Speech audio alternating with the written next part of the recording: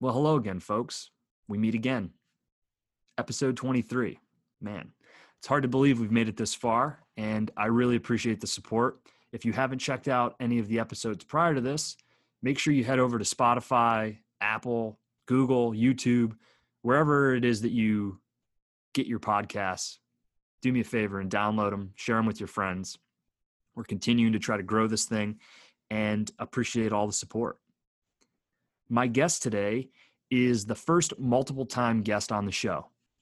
He's become a good friend and really interesting guy. He challenges my way of thinking.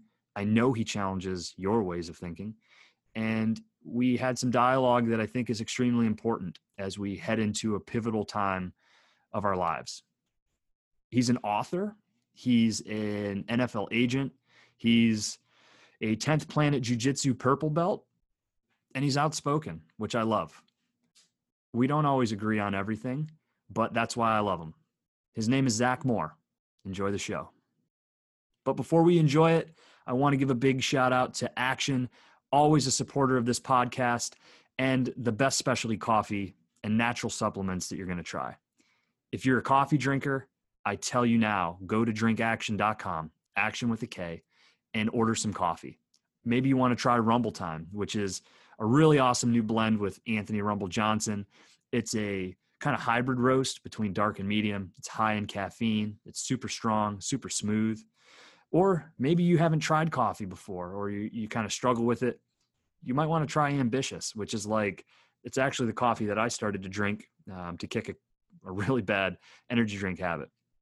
In addition to coffee, natural supplements, things like turmeric, hemp, MCTs, all of the great things that our bodies crave and need to perform well, and that I believe in a ton. So go to the website, drinkaction.com, action with a K, use code word curious for 15% off, and make sure you do it now. Enjoy the show, folks.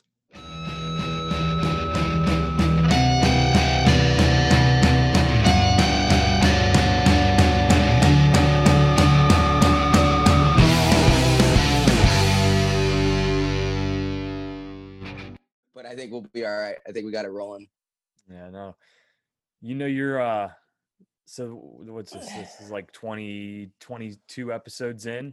You were the first multiple time guest on the show. How about that? Let's go, dog. We earned it. We're talking crazy. We out here talking crazy, bro. Getting but I mean, hey man, we're looking into it, and I think that there's just as you said in the first episode I was on, I think that just you and I are both looking at the world as it is right now, and seizing an opportunity and just trying to understand it.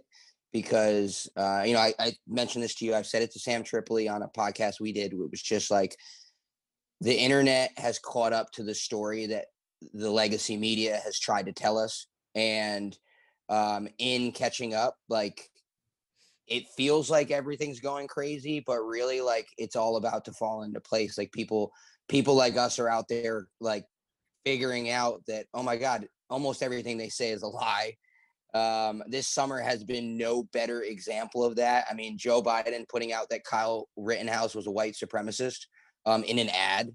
That's the kind of stuff that is galaxy brain, opposite of what's going on type of scenarios that has opened the door to have these kinds of conversations and for people to be willing to listen. Because when the lies are so obvious and so egregious, it's no longer conspiracy theory. It's just like, what the hell's going on? Yeah, no, we basically did a podcast last night talking about this. So, yeah, dude, we were lit. We were ready to go. We were excited. No, but there's certainly there's a problem. I mean, the debate was it fucking shined a flashlight on that one pretty big, right? I mean, yeah. I was disappointed. You know what I mean? I just think no matter like who's right in the argument, and I have my opinions, you have your opinions, we've got to get to a place where like everybody can have a conversation. And I'll keep saying it, like, podcasts for me, this is how we get information out there. This is how we pressure test our ideas. And man,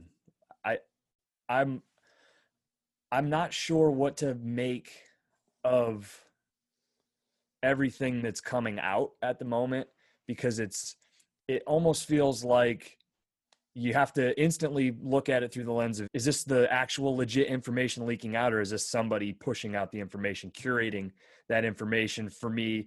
And it's got people like chasing their tail and not they're fucking confused, dude.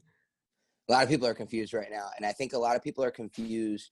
The debate was like, no matter, we talked about it, no matter who you want to win, no matter what happened, it's like no one did well. Trump just kept throwing, trying to throw bombs, interrupting, not letting Biden just go down a path of.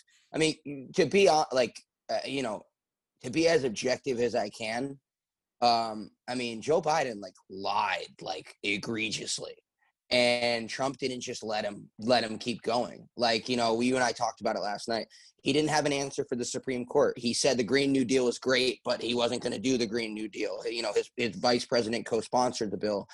Policing, he's not going to defund the police, but the police are a really big problem, and there's systematic racism everywhere. And and then there's just really big whoppers. Like, he said that Trump did nothing to help small business during COVID. One economic researcher put together that this PPP stuff may have saved 51 million jobs. Who knows? But just hearing that number, I was like, man, this thing could have been this thing could have been even worse. Like, just hearing that made me recognize that if some of the creative ways. The PPP was one of the ones that my family got one in their family business, and just the creative, who knows what could have happened. And then you got Trump on the other hand, who just keeps interrupting, I heard Ben Shapiro, I think he was just or maybe it was Clay Travis was saying, it's just like he kept throwing punches when he didn't need to. And, you couldn't even tell what was going on because the barrage was there was so much, you couldn't see what was going through, and it just, it was a real embarrassment for the system. And one person, I think maybe it was Dave Rubin, was just like, maybe people are finally going to realize we're doing things the wrong way, and that how do we get out of why are we doing these debates? Why do we do them this way? Why aren't they going on Joe Rogan? Well, think about it, man. I mean, we've been void of entertainment for the last 6 or 7 months, right? And so it's made this that much more of a spectacle for everybody. I mean, dude, I log in Facebook, and there's people that I follow that I'm creeping on them. I bitch about people creeping on me, but I'm watching. But if I crack up, because it's like you might as well just go burn all of your favorite NFL teams jerseys and stuff, and just replace it with Democratic or Republican apparel. It's literally, they should start selling the shit at Dick's, because it's that team oriented and tribal with people. I log in and I'm like, okay, it's even to the Trump stuff. It's like, I mean, I thought he did a horrible job. That's a fucking debate, man.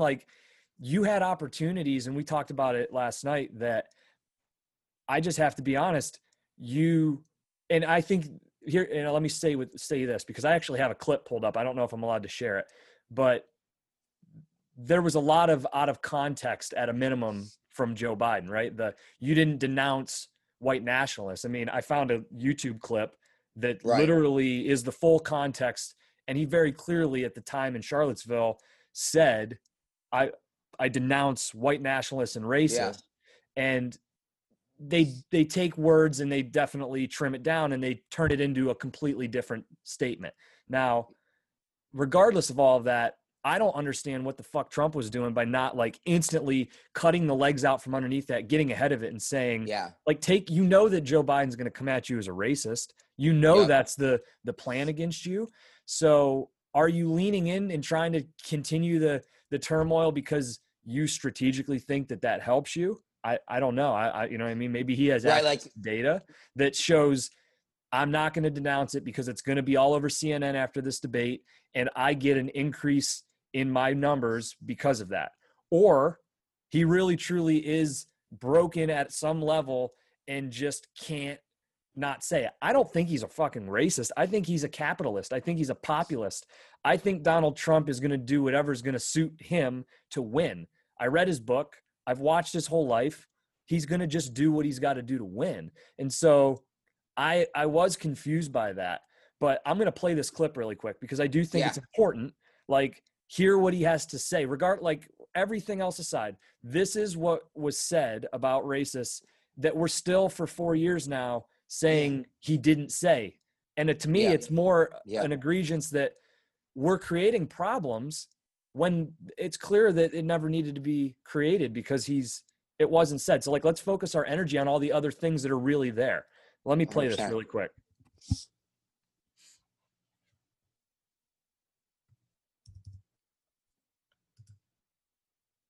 Excuse me. Are we going to take down statues to George Washington? How about Thomas Jefferson? What do you think of Thomas Jefferson? You like him? Okay, good. Are we going to take down the statue? Because he was a major slave owner. Now we're going to take down his statue. So you know what? It's fine. You're changing history. You're changing culture. And you had people, and I'm not talking about the neo-Nazis and the white nationalists, because they should be condemned totally. But you had many people in that group other than neo-Nazis and white nationalists, okay? And the press has treated them absolutely unfairly. Now, in the other group also, you had some fine people, but you also had troublemakers, and you see them come with the black outfits and with the helmets and with the baseball bats. You had a lot of bad people in the other group too. So I share that totally just unbiased to lay context to what we're saying, because like I said early on, I was disappointed with both. And I continue to be just with all of it, right? Like, I personally believe there's a lot of things that we're being misled about.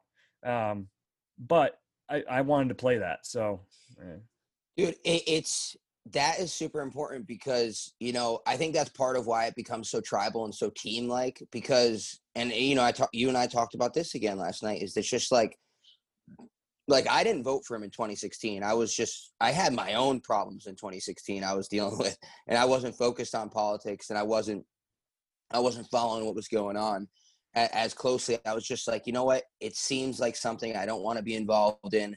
I've got nothing to add at this point. It was actually as I was getting off of Percocet. So I was like, I got way bigger fish to fry, dog. Mm-hmm. So I didn't pay attention. It seemed super negative. I knew I didn't like Clinton. I knew, this whole Trump thing. I didn't know because I didn't realize that all of my instincts and all the things I've really understood since 2010, which is media bias and the things that we're watching play out right now. I mean, that clip, right? I knew this stuff from 2010. So imagine being the person I am right now in 2010 before anybody, percentage-wise, before a lot of people understood kind of the game that was being played. I got red-pilled by a few things. I think we talked about it last night. There was a documentary that basically illustrated how Obama was like kind of hand-selected and then just kind of pushed into this into this dark horse candidate that is really just a cool young guy, and how they marketed him, and understanding marketing as we do, when you see something like that, and then you see how SNL, and you just see how everything, I can see Russia from my house and how they portrayed Palin and McCain. It's easy to think after a while that there's a grand conspiracy, right? That and I do think that there is a very small amount of people who have a strong amount of economic control. And the funny thing is, in a lot of cases, they're people who support the left. Yeah. You know what I mean? This is the thing we've talked about. The China stuff. Yeah, man. I mean, I don't necessarily disagree that there's a big disproportionate amount of wealth in this country. And I don't believe in the principles of just taking those people's money from them and distributing it amongst everybody else. But I do think that there's things that we can fix in this country that make it so that communities that have been struggling for decades and generations are able to overcome those problems that are rooted deeply in some form of legislature or culture or probably 20, 30, 40, 50 other variables, right, that impact why a place and group of people are the way that they are.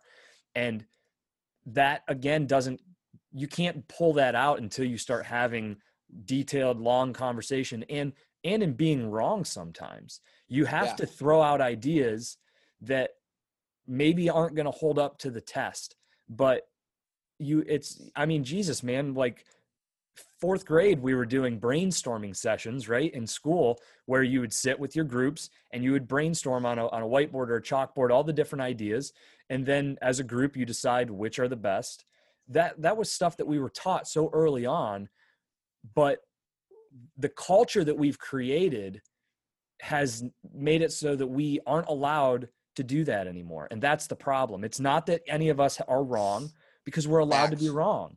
It's, you can't, that anybody being wrong is then ultimately weaponized by other people around you against you. And people are afraid to lose things. They're afraid to lose their jobs. They're afraid to lose their friends, their families. We talked a lot about that last night. You know what I mean? Like how contentious this is. I mean, there's people in my family that it's gotten ugly, and it's all gotten ugly on Facebook, you know, and then it trickles over into family gatherings and people not speaking anymore. And it's sad, because we didn't agree about anything any more or less than before all this stuff happened. You didn't have the ability to send an asshole remark or whatever through Facebook. Well, I think you've hit on a lot there. Like, you know, I kept being like, while you were talking, I'm like, bam, like I just kept having ideas, because it's just what you just hit on so much there, in that I think that one of the things is that like really contentious issues are being hit over our head. Like we got COVID for a few months, and then we got hit with this BLM stuff. And a lot of people get caught up in the BLM because it's a really nice sounding thing. Like it's, you know, Black Lives Matter. Of course they do. We've all agreed to that. Like the fact that we're still like, that's still like a point of debate. You're able to lobby back at someone like, but you don't think Black Lives Matter? Like, what do you think? You don't think I don't like black people? You think we don't like black people? No, we understand. You and I, guys like us, we understand history. We understand that the Communist Party has been using this issue, race, a weakness that our country has, a weakness that every country has. I mean, when you think of America, you know, maybe you think of a white person, but when you think of America, what an American is, an American can be anything. A European, when you think of European, you're like, oh, that's a white guy. When you think an African, you're like, oh, that's a black guy. When you think an Asian, like China, when you think of China, who all these people who pretend to be so woke are doing a ton of business with and have partnered with China, the Communist Party in that country, because to do business in that country, you have to partner with the Chinese Communist Party. And then they come home and they lecture the same people that they've left jobless here at home. If you're manufacturing in China, you simultaneously, if you're Nike and Adidas, you simultaneously are using slave labor in China while lecturing the middle class that you left behind about how racist and all these things and all that stuff is. So we've got this crazy reality where these issues are being utilized to distract us from things, to get us divided. And this stems to the point that you and I discussed last night, is there's becoming a realization, a mass realization of something that I think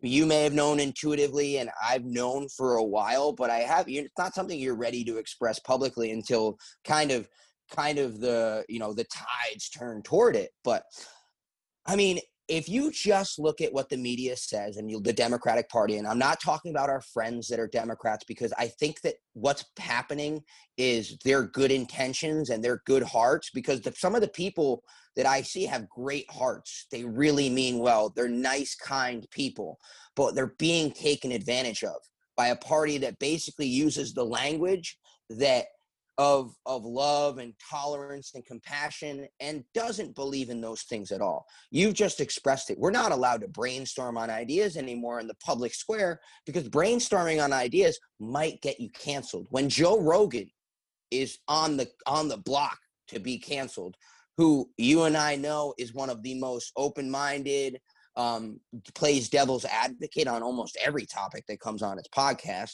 He's just playing with it. He's sparring with ideas the same way that you and I like to, the same way we're talking about it. And we want to see how deep we can go into this thought and figure out if maybe we found a solution at the other end. You can't do that in our culture. And as maybe the listeners that listened last time, I lost a publishing deal, people, book burners, essentially. And Tim talked about it. Donald Trump Jr.'s talked about it.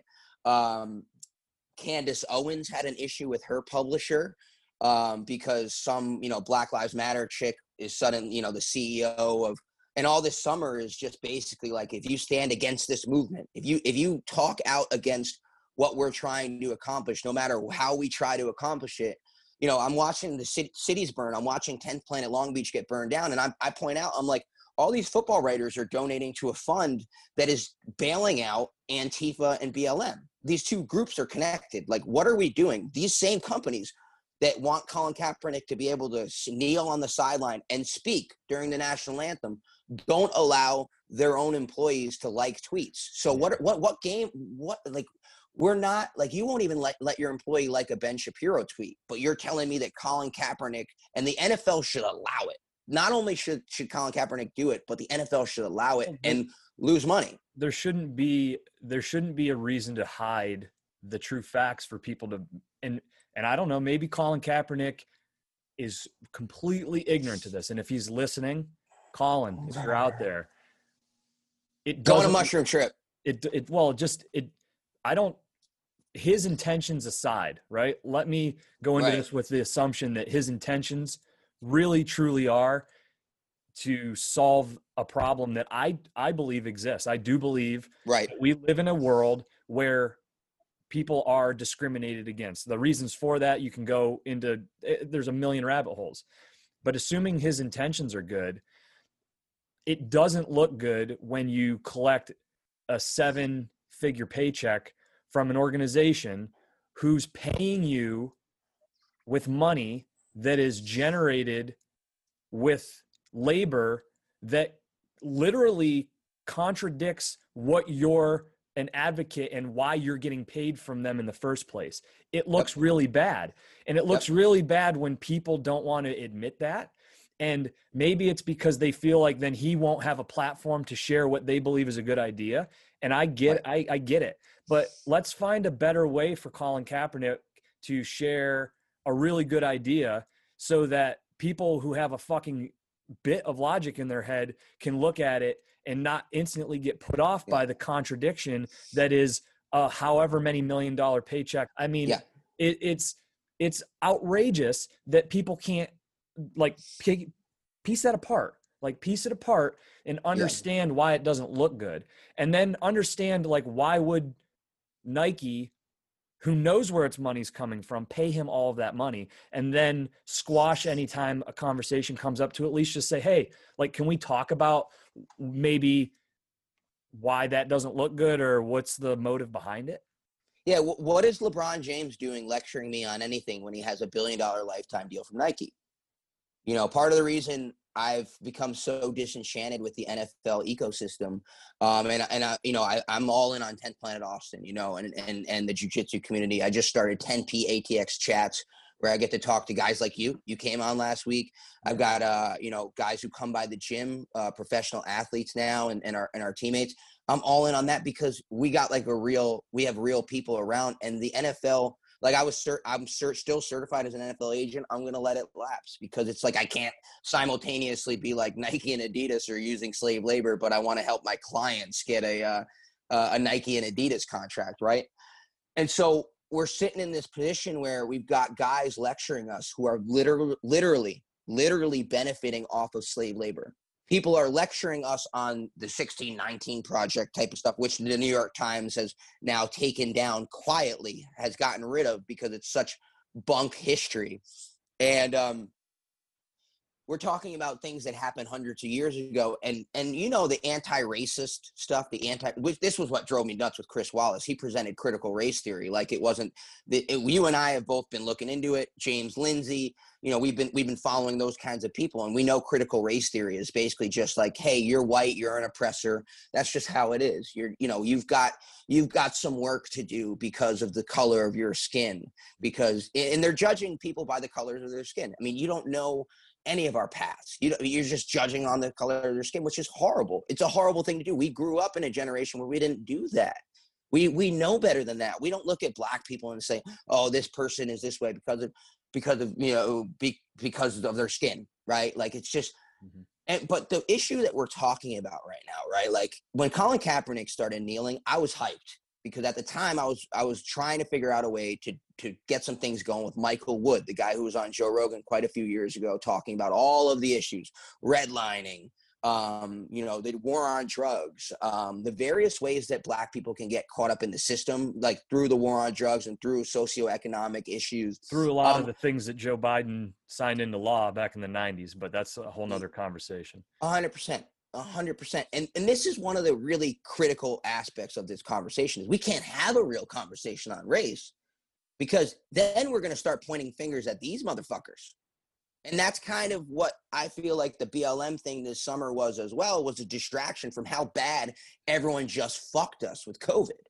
So it's like, hey, we're on to the next thing we're going to be outraged about, and everyone's going to be, and we're just, and then that was kind of what I watched happen in football media was I was like, you guys, and this is why I spoke out, right? It's like, you guys were just telling me that all of my friends who own jiu-jitsu gyms should just let it go out of business for however long they need to be closed until you feel safe to go back out again. 10th Planet Portland's head instructor is going to come out and train with us and do a seminar on October 18th. And he hasn't been allowed to open his gym, but people have been allowed to stand out in the street and burn the fucking city down, dude. And I'm cursing a lot right now, but we're getting fired up. But like, we're watching things that don't make sense, and it seems to be all a part of benefit to one single group. And so when I was working with Michael Wood, I'm very passionate about the issue of police brutality. I'm on the side of that.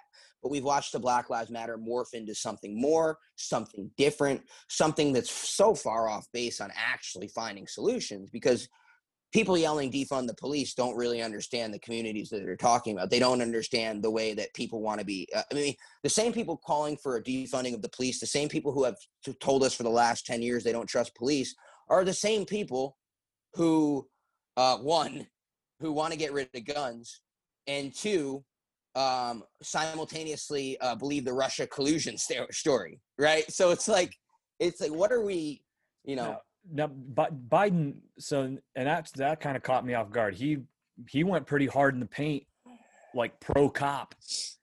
You know what I mean? I thought he was going to pull out his like fraternal order of police card and be like, yo, like I've got that little sheriff sticker on my license plate, because he was like and that was kind of like my disappointment, like where I thought Trump was like dropped the ball, because Biden, I took it as very disingenuous, and I don't believe it for a second. I mean, I think Joe Biden is my fear is that he's going to be beholden to that kind of radical ideology. Oh, he will. That scares me, right? No matter what he said. But I do have, in fairness, I got to give the guy credit that he said the right thing, and there are going to be consequences to him from his own party because of that. Yeah. And you know what I mean? Like, where was that from Trump? I don't know. That maybe he didn't want to take that criticism. Maybe it's telling of maybe his view of the election or the time, or that he thinks it's going to give him a bump. But I was like, I had to turn the TV back because I couldn't believe that Biden had said that. Yeah, I think you made a really good point about Trump, about like just stirring up, like the stirring up controversy part of it. Like, you just got to throw the haymaker of like, hey, at some point, you should be like, hey man, like you might even want to go nuclear on someone when they call you a white supremacist. Like, you might want to be like, you might even want to throw the first F-bomb in presidential debate history. I was thinking about this, and it's like, if I was Trump, and who the fuck am I, right? But I would have taken one of those 2-minute blocks of time, and I would have said, let's get something straight right now. This country is in disarray. We've got a pandemic that was impacting us from China. We've got people who are at each other's throats. But at the end of the day, most of you who are at home right now listening to us want things to get better. And the crazy people on the right, you guys need to fucking quit. You crazy people on, he could have taken that moment and taken the wind out of all of it and just getting right to the point, right in that first 2 minutes. Don't even answer the first question, because I don't even remember what the 6 questions were. You know what I mean? I would have remembered him having a 2-minute soliloquy about, I'm going to fucking fix this for everybody, because I'm not happy what's happening out there with all of you. Be the businessman. You, my employees, that to me could have hit, but I think that you're spot on with that, because I think what people want out of him is just for one time to just be like, it's not, I can't say just for one time, because I think he does this, but we never see it. I think there's the various speeches he makes, but you had the whole stage to yourself with no one's going to stop you. And no, I do understand that no matter what, because you look at some of I think I sent you the thread last night of, you look at some of the fact checking that CNN, Washington Post, and all these people did. It made me sick watching the guy that came on at literally right after the debate.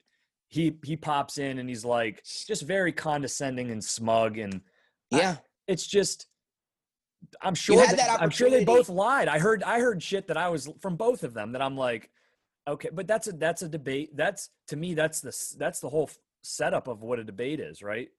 Right. Who are you going to quick little sound bites? It leads into grandiose statements that are kind of misrepresented. But this dude goes on there, and how many people look into what he's saying? It's like there's some foreign idea in people's mind that because they write fact checker on his name on television, as easily as on this podcast video, I'm going to put Zack, I'm going to put fact checker as your profession, just in case anybody sees it online. Dude, I mean, I'm not a conspiracy guy. I'm a fact checker. That's how easy it is, though. And how many people just take this guy's, where did he go to school? What are his beliefs? What does his Twitter feed look like, and the things that he said to this point? I mean, is he biased? Is he truly biased? That's why people wanted someone like Rogan to do a podcast with the candidates, because there's a catalog of 1,500 episodes that you can go back and listen to and know that he's going to ask the right questions, and that he is as close to, I think, as close to down the middle as you could find. But it's I don't, what was it, the one dude with the blue glasses. I'm like, who are you? And you're the fact checking expert. I mean, come on, dude. It's, I like the idea that 2 minutes, he had those 2 minute, a 2 minute to just be like, hey, just give that unifying 2 minute speech before you even got into everything else. And that would have, just from a strategic standpoint, that puts Biden in a position that's just hard to come back from, because then he would have gotten Biden mad anyway. Biden would have said, you're a clown. Biden would have done the things he did. He would have lied. I mean, the biggest issue of the night, and this is what bothers me about, because Trump said, sure, I'll denounce white supremacists. He didn't do it maybe in the terms that we wanted, because we want him to just come out and throw that haymaker that's just no, it's undeniable. We don't have to look at old tape, maybe, because on the point of controversy, maybe some of the aspects of this is just knowing that you're going to battle with Chris Wallace all night, and you're going to kind of make the media look like the enemy again anyway. Because, I mean, Chris Wallace asked him 7 straight questions on the climate, and every single one of those came from the left-wing rhetoric and perspective. And I'm like, I care about the environment too, but I'm not going to go down the road of believing the science, quote unquote, of the same people who sold us the pandemic. Well, and correct me if I'm wrong, but I'm going to just keep trying to be factual and down the middle on all of this stuff, right? They asked him about global warming, and I think his response was that I believe that humans contribute to global warming, but I think a lot of things contribute to global warming.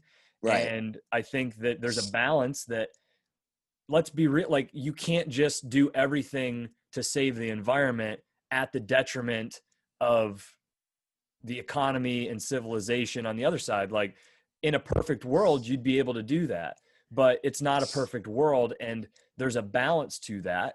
And I don't think everybody who's really hyped up on both sides understands that there's a balance. And I appreciate that line of, like, even though it's just on the environment, I appreciate hearing that thought process, that I'm considering all aspects, where I feel like the knee-jerk reaction from the left is always, we need to save the environment. So what are like the 100 things that we have to do to completely solve the problem?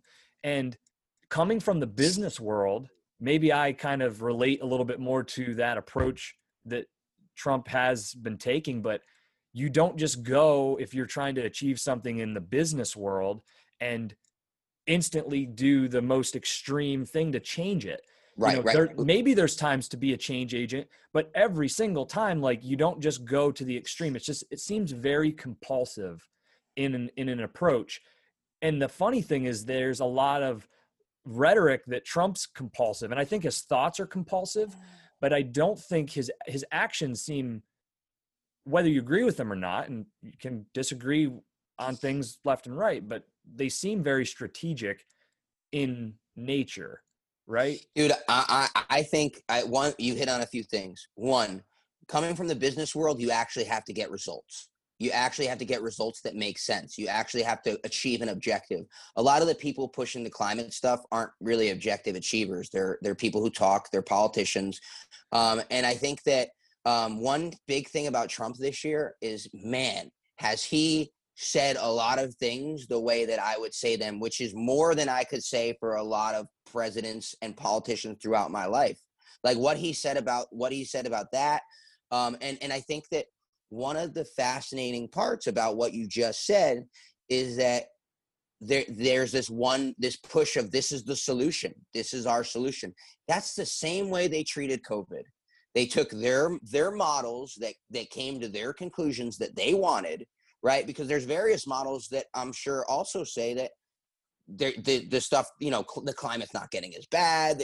We actually have heard these arguments, right? That maybe the earth warming by a couple degrees isn't as bad as we think. Maybe it's a natural process. I'm just throwing out the various arguments we hear, right? Because I'm not a climate expert. And by the way, after COVID, I'm not sure the expert on this one little thing also isn't the expert on how we keep the economy open so people don't kill themselves. Because my girl's now working at a hospital in an internship, and seeing the effects, she's a social worker, seeing the effects of this on people, individual cases, more than one cases, hearing about people who, were addicts and had a job and their life was going in the right direction and all these things, and now their life's not. And we've discussed it. That's personal to me. Yeah. That kind of stuff is personal to me because I'm a very lucky, and I'll use the word privileged individual, to have had the tools to get out of the hole I was in. But some people don't. And now we're ripping apart communities. We're just letting jiu-jitsu schools go out of business. We're letting gyms go out of business. We're letting the places where we develop community. Churches aren't open. Think about that in America. Churches haven't been open for 6 months. And now the church is similar to a jiu-jitsu school, and it's the people around you become your community. You see them, even if it's just seeing them and sharing niceties and being kind for a minute or two, that makes a difference in your day where you may feel all alone, you may live all alone, all of these things, right? And so, but it all goes back to this central focal point that you and I discussed last night, is that a lot of the stuff they say they're for, they're not really for. And that's a really important thing for people to understand, is that, like, you can't simultaneously destroy 40% of Black businesses from March to May, and then in June get to play the "I care about Black people more than you do" card. Like that card's out of your deck forever, but you haven't figured out it's out of your deck. But to some percentage of people, like guys like that understand, that see what's been going on, they're like, like what? I'm not going to listen to you anymore. Just the same way I'm not going to listen to LeBron James when he's tweeting about this stuff. The same way I'm not going to listen to Colin Kaepernick in August when he tells me that the movement's about love, when on March 30th he said it's time for retaliation. You know, so the movement is never what they say it is. And that's a really important thing that I think 2020 people got to get out of this year, because I think if we can craft that message and talk to people we care about, and we can say, listen, I know why you believe this, and I love you, and I appreciate why you believe this, because you've been told a certain story that lines up with your good heart and why you believe these things. But that story's not real. That story's make believe. Think about it, Zach. Like when you're a young kid, you have like the most pure heart, right? Like Mm-hmm. I remember there was a kid that moved to our town, and we were at the Y. I have 3 younger brothers, and we were playing basketball, and he moved there, and he was the funny thing. He said that he was 50 Cent's cousin. Okay. And he had moved here from Brooklyn to this small town in Pennsylvania. And a lot of people thought he was cool initially. And then I think everybody kind of saw through the facade. There was a part of me that just felt really bad about him and wanted my parents to like help him. And I think my brothers and I were like, can we like adopt him? Like all these things that I wanted to do because I was young. I had a good heart, but I was really naive to like, well, we don't have the budget to like afford another child in this household, or, you know, there's not a bedroom. There's a cost to this. There's laws and legalities to this. There's all these things that suck, right? Because at the end of the day, the kid just needed a nice fucking house to care about him, right? Yeah. But I didn't understand that. And it didn't make me a bad person to want it, but I'm sure I kicked and screamed and like was pissed off and didn't want it. Right? You burned down the house. Well, I mean, thank not, but you get it, right? I mean, yeah. And I'm not trying. I am trying a little bit, but I'm not trying to be a insensitive person about it. But I see a lot of that like childish behavior. Yeah. Where it's like, I don't like what I see, and so like we're not going to take it. And there's a part of me that loves the fact we live in a free country. Like, go and speak out. There's so much of me, even if like with people I disagree with, that I'm like, that is American. Like, that is really cool. But there's just this immaturity amongst so much of it, and I don't know where it came from. If it like but it's there. Yeah, dude, I mean, I mean, I joke that you burn the house down because, I mean, that's what we're watching. Like, it's that scenario. And, you know, Hold on. So we almost did burn the house down. There you go, dude. That's why you really we left candles on the mantle. My brothers left candles on the mantle. Left candles. I know what message you were sending.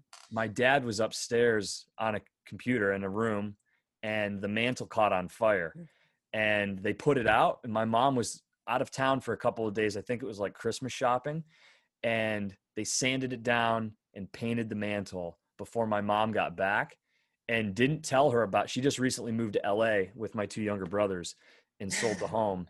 And the story got brought up like amongst the family. My parents are separated, but now they're on speaking terms, thankfully. And so like we all got together and we're just dying laughing about this. Like, my dad was like in on the scheme to make sure my mom didn't find out that we almost burnt the fucking house down. Oh, that's an argument you don't want to have as a man, because that leads it leads to an argument, is what I say. What I mean, it's like, what, you stupid idiot, you know. But to this point, right? Like, we're joking about it, but Joe Biden really acted like Antifa wasn't real this week. Like, he really acted like it was just an idea, not an ideology, movement, or organization. When, I mean, we give first responders in town free training at 10 Planet. Talking to one of them, there really are paid protesters. The people with the microphones, the megaphones, the ones that probably have the Twitter following and get people out there, they get paid. People are flying all over the country. At one weekend when I was in Michigan, was the weekend that Antifa tried to take over downtown. And, it's Texas. This isn't Portland, so it didn't work. It didn't go well for them. But they were actually moving resources. So you're looking at Antifa, doesn't exactly look like a bunch of people who have a lot of money to spend on this kind of activity, just judging off of the mugshots, the empty stares and the crazy haircuts. So I don't think that they're a movement that has the kind of money to do this. So what's funding it? Who's funding it? How is it organized? But the reality is about a lot of this is they have to pretend they're not that BL, like where'd all the money from all the BLM, donations go to? Where has all that money gone for that?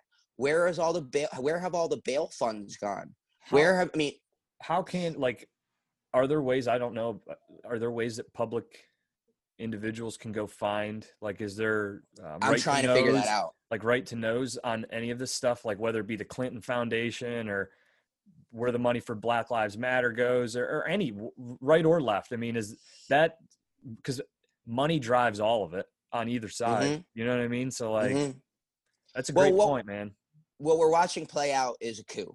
We've watched it play out with the Russia stuff. The Russia stuff was the first stage of the coup, and it was a silent coup that no one really knew was going on and part of what we're watching play out as well is this is a mass extinction event for the media and potentially the Democratic Party as well, if enough people are awake to it, because I think Matt Taibbi said that, the Mueller report is an extinction level event for the media, because the Mueller report illustrated to everybody that this was like everything we were told for 3 years wasn't real. Like the Russiagate stuff wasn't real. That failed in January or February. All the impeachment stuff failed. And then we moved on to this thing. And it's just like, I mean, we're now watching a kind of a corporate funded coup in the streets. I mean, and we talked about it, think of all of the and I talk about the woke six, which is the Democratic Party, Hollywood, academia, legacy media, multinational corporations that include Silicon Valley, the NBA, and increasingly so other sports leagues as well, because they're trying to get into the Chinese market as well. So I've talked about this off air with some, podcasts I've gone on. And one of the things that we kind of agree on is that when you go into China, I think they have a conversation, which is you're not going to talk about anything over here, but you keep pushing. It's obvious, right? I mean, yeah, that part's obvious. But I think they also say, yeah, you keep pushing the stuff that you believe at home, all of that stuff, because we're watching, after that first weekend of rioting, looting, burning, arson, we watched all the multinational corporations that simultaneously were silent about COVID and about, all of the human rights abuses there, suddenly throw their lot in with BLM and throw their money behind it and provide all of this free marketing. And as we know, Citizens United allowed people to donate directly to political candidates. So why do we not connect the dots that they're also donating to a political movement? And Joe Biden's campaign donated to bailing rioters and looters out of jail. So he also has to continue that lie that Antifa isn't this big or isn't this organization that's, even if it's not an organization. I mean, I'm not even going to go there because they have, New York City Antifa it's way more of an organization than the Proud Boys, which, I mean, if people wanted to look, and that's what bothers me, right? Thank you. Because, and again, objective, right? If you're showing up in a town with your fucking AK across your chest and you're in your military garb, shame on you right now, right? Like, I understand the principles of it. And I don't want to come across, because I'm very American. I don't like what I'm seeing, but like that's not helping things either. And so I forget, where were we even going with this? Well, you just on that point of the military garb but like that also can bring in like the Kyle Rittenhouse scenario though too. That's like there's definitely also a difference between the Proud Boys and someone like Kyle Rittenhouse, who's out there with doing this with the gun, trying to protect businesses. Because here's what's happened too: the using of the Kyle Rittenhouse to push a narrative is really wild, because it, and I said this all summer, it felt like they were waiting for a Kent State moment, and Kyle Rittenhouse gave them a Kent State moment, because all of these Democrat governors and mayors kept pulling back police, kept not sending in National Guard. And it was only a matter of time before a Kyle Rittenhouse scenario happened, right? It's only a matter of time before some kid with a gun is protecting a business because he's watched how things play out. He's scared because he's seen plenty of videos of people attacking bystanders. Why George Floyd when George Floyd happened, right? It's the same thing. There's a lot of people out there, you know. Hold that thought. Let me go to the bathroom real quick. Hold that thought. Hold that thought. Before we were so rudely interrupted by our bladders, you were talking about why George Floyd, and at that moment, why George Floyd? Yeah, no, I mean, right now the narrative is that this happens all the time, and it does. I think it happens all the time to a lot of different types of people. We've seen it. I also think that you're seeing, 15 or 20 videos. In reality, there's hundreds of thousands of interactions weekly. So you're like not really getting 50 million a year, maybe. Yeah, you're not getting. It's a crazy number. Yeah, you don't get a fair understanding. So, and every one of them is wrong, but the timing, right? The media picked it up and pushed it at the right time. And I think that, to your point, is waiting for something to happen at the right time. And it gets to what I was going to say last night. I see this swath of people in this country who, for the most part, we're all similar at the end of the day in our belief. Maybe socially we have different understandings of what we would like to have happen, but not that it's going to interrupt our abilities to communicate. No. But the media is carrying the water for these small fringe groups, whether it be very right-wing, racist, alt-right, horrible groups that want a message to get out there, that take something that Trump says or something that happens and uses that to help propagate that. And because we've divided ourselves, they get the large majority of people who don't really believe in that to defend it. And then it all seems like it's one, right? So now then Kyle Rittenhouse becomes an alt-right racist, militia member. And, your friend who's very pro maybe globalism gets labeled as an Antifa thug, when in fact he's fine living in a capitalist world, but just wants progress, right? And the media is carrying that water. And I just wish that they would understand there's a level of responsibility that goes into not trying to continue to divide, but that goes into how do we get this big group of people who we know have commonality, how do we get them to share the ideas that, if I truly believe that this is the right way, then we need to spread it in a positive way. What good, even if you're right, are you doing if you're alienating 50% of the population? Either way, it makes no sense. And there's a lack of understanding or realization from these large corporations. And I think it just goes down to money. There's no money to be made being a unifier. There's money to be made being divisive.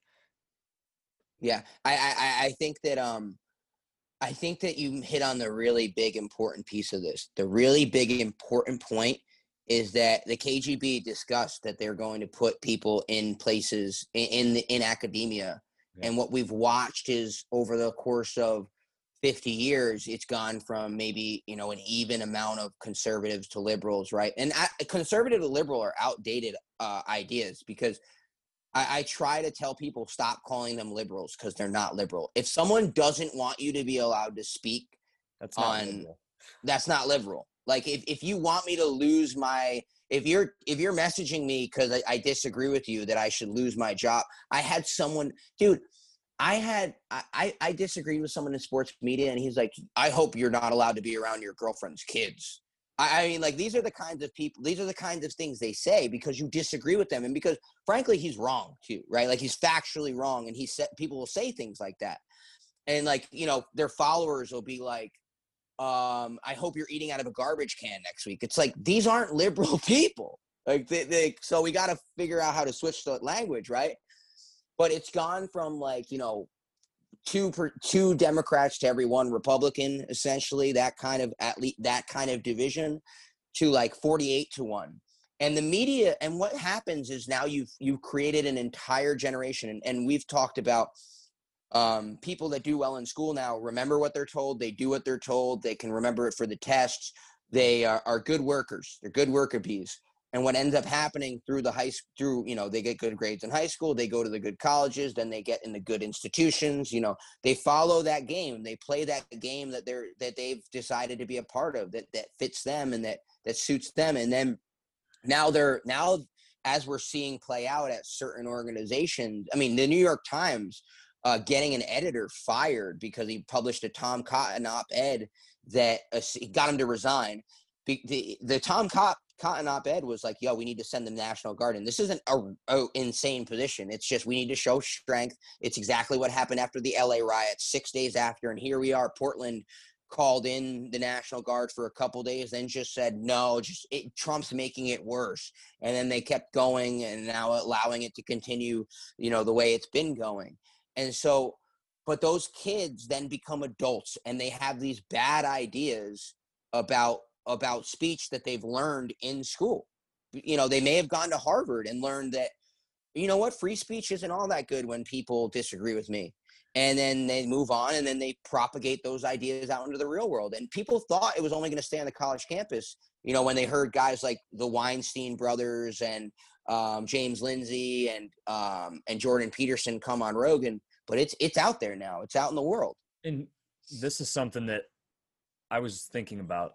Do you remember when Brad and Angelina were adopting a bunch of children, and I think they adopted some kids from Haiti. I'm not sure. Maybe it was a different country, but there was a lot of like, or at least it sounded like, right? Again, small minority of people, but you know, conservatives or right-wing thought that's just, why are you doing that? They would take a lot of criticism from maybe far right. And now we have a Supreme Court justice that's in the process of being nominated. And that same argument that the people on the left were defending, and I believe rightly so at that time. Like, that's awesome that Brad and Angie went out there and anybody that had a problem with that at the time, they're on the wrong side of history. But it goes to show just how fluid things are, that's now the ammo against this woman. I mean, dude, I was in tears laughing at some of the stuff that I'm like, how are you a credible person? It was like the moment this lady was named, I get it. I get the frustration. I don't know. Like, I'm sure I'd be frustrated or pissed off. Maybe, I don't know. Maybe if it was the other way around, but I was having a hard time getting my head around like we're in an election Supreme now. Court stuff. Yeah. The Supreme Court we're stuff. in an election now. Yeah. We should leave it up to the people. I don't think that anybody killed Ruth Bader Ginsburg. I mean, it just kind of happened, unfortunately, during a really shitty time. And there was an election and people are elected for 4 years. And I guess I'm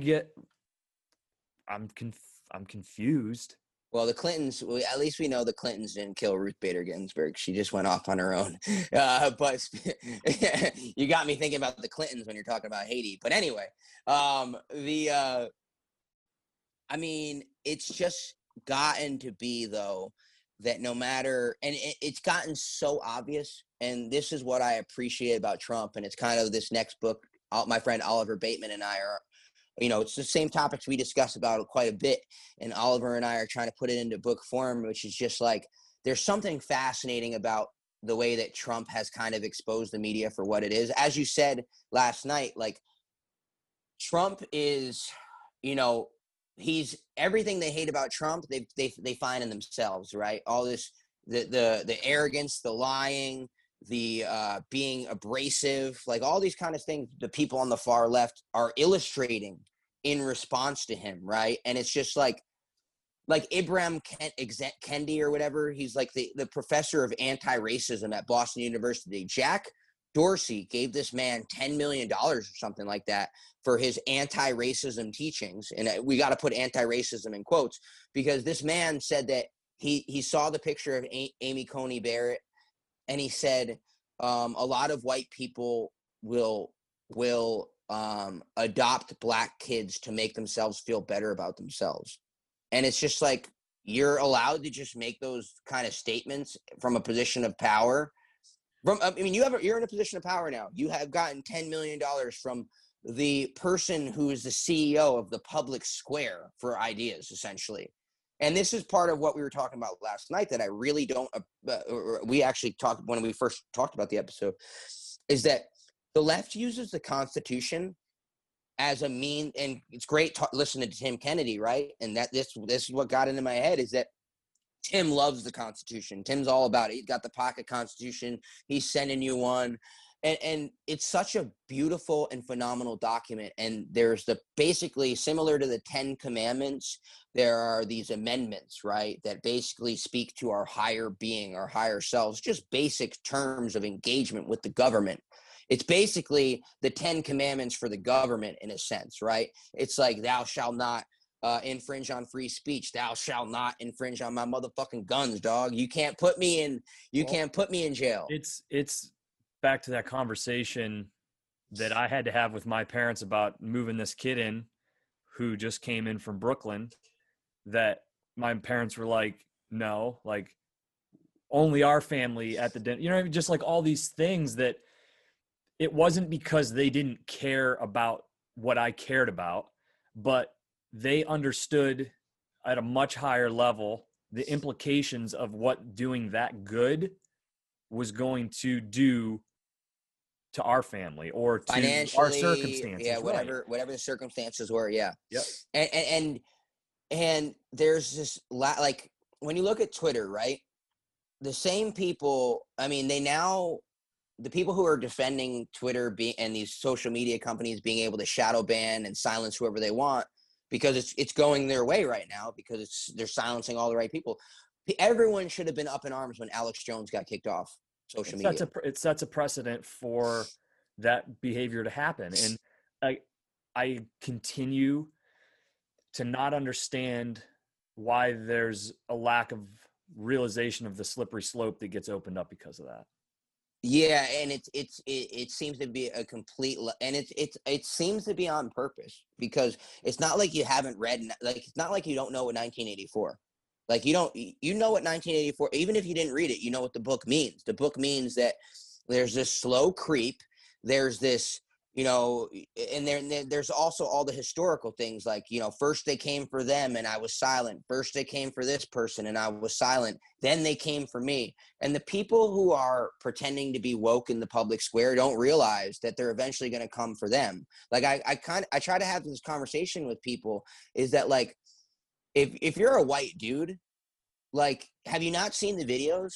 Have you not heard the rhetoric? Have you not heard their literature? Like, they don't like you. This movement doesn't like you.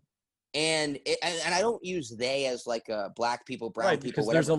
There's a lot of people of all colors who support that movement, who are doing it for the right reasons, that don't realize that they're carrying the for the stronger ideology. And if you don't believe that and you think that I'm wrong, go look at Portland, go look at Seattle, go look at these cities where the leader of Portland was so it couldn't be more progressive. Right. Yeah.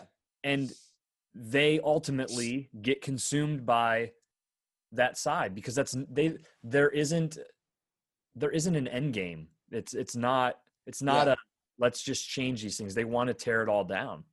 I mean, Ted Wheeler is not just willing to bend the knee, he's willing to bend both knees, and they still came after him. Yeah. So it's just like, we're talking about a movement that's going to come for everybody. It's the guillotines, it's the French Revolution, it's all of that. It's like, but I think that we've become so dumbed down as a society and so easy. Everyone thinks they're allowed to have an opinion, no matter how emotional it is. Like I like getting into it with people, you know. I'll say, like, I saw someone talking about Trump last night or yesterday, and I was like, you realize he's condemned white supremacy all these times, and Joe Biden just pretended Antifa wasn't a thing. Like, I don't see this small group that we're talking about right now showing that being the same kind of threat that I watched play out on my Twitter feed all summer. And here you are pretending you've got some moral high ground.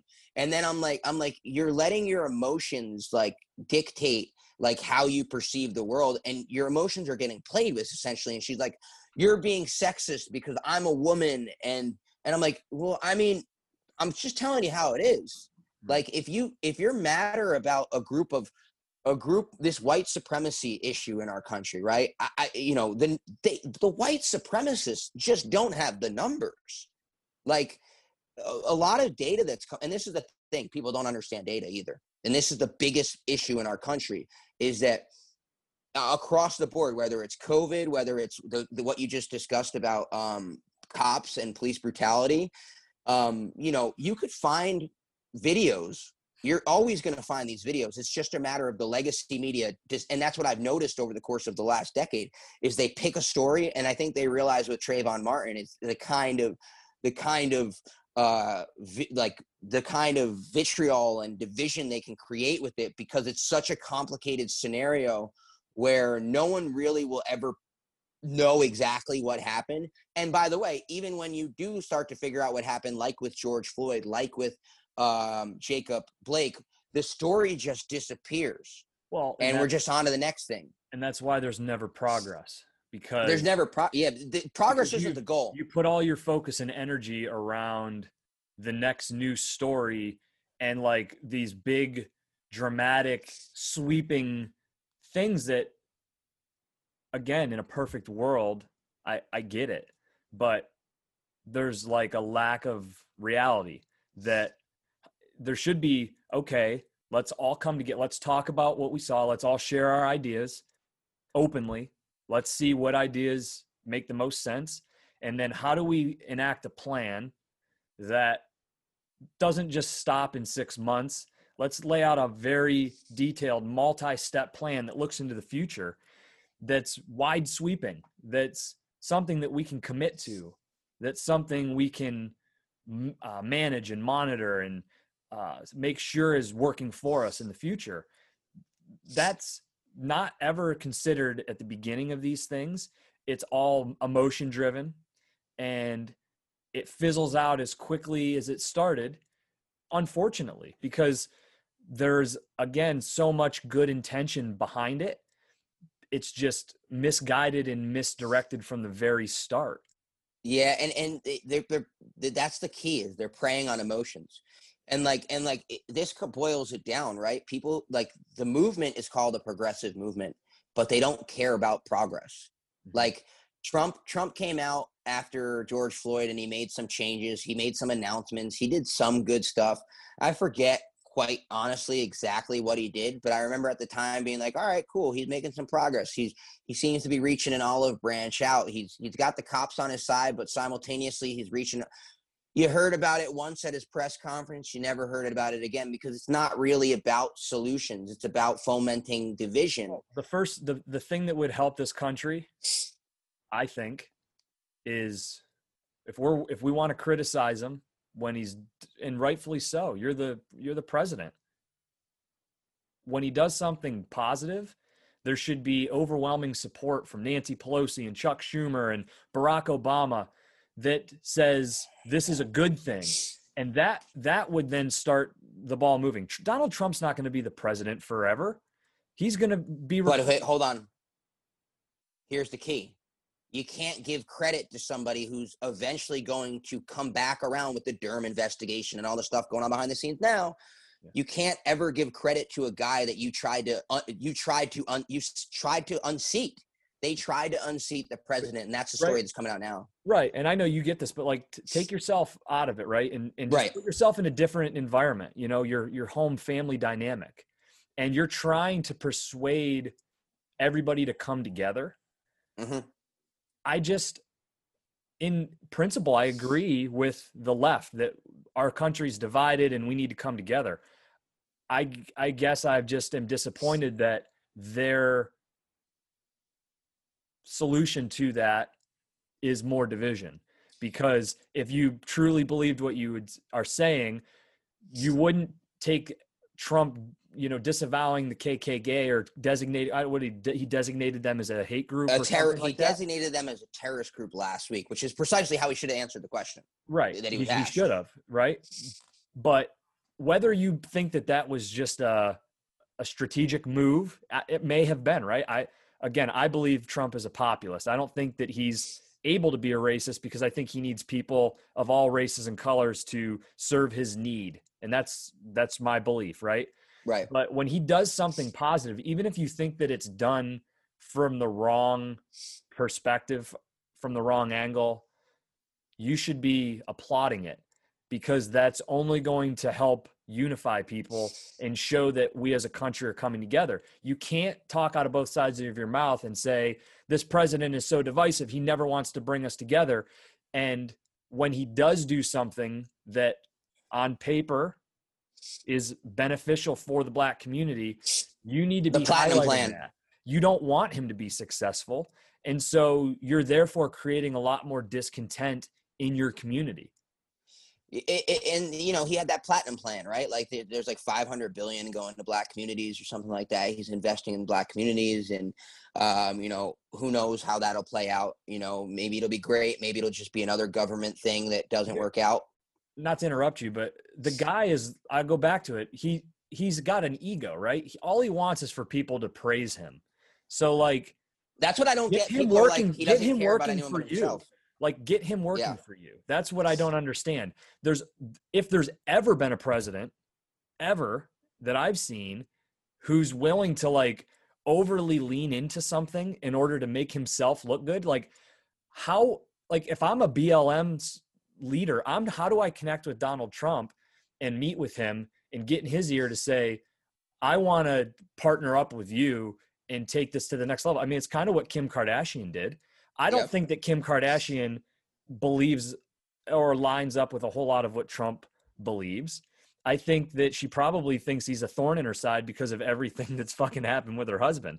But at the end of the day, she's a smart woman, and she's realized that Trump wants to be loved and liked. And by going and saying, hey, Mr. President, there's this situation with wrongful convictions and people who are held in jail for things that, are now legal. And how can we together partner up and make a win for and he fucking dove right in and helped.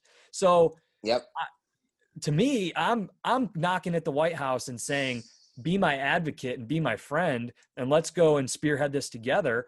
And then the guy's fucking gone, and then continue along with the progress. But going head to head with them, you know what you're going to get. You're going to get him digging his feet in, and you're going to not get any progress. And we're going to have cities burning in this fucking country. So congratulations, everybody. What do you really want? Because I think we're seeing what they really want, though. And I think, it's a tough thing to get people around you, but I think we're at that point in the conversation where we've kind of set the stage for it, which is like, everything they say is really the opposite. Like, it's like you don't, but it's not just that. It's fundamentally because they're fighting for their lives. Everyone at this point is fighting for their lives. If Trump loses to Biden, they're going to turn the weight of the federal government on him. So Trump is fighting for his life as well, because right now, whoever wins this election gets to potentially I don't think anyone's going to go to jail, because a past president going to jail is a big step, but they're going to harass the other one for the rest of their lives, which is a really bad precedent.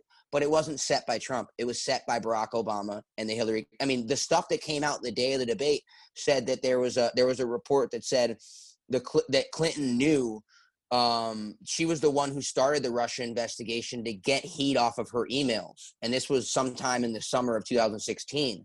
That just came out.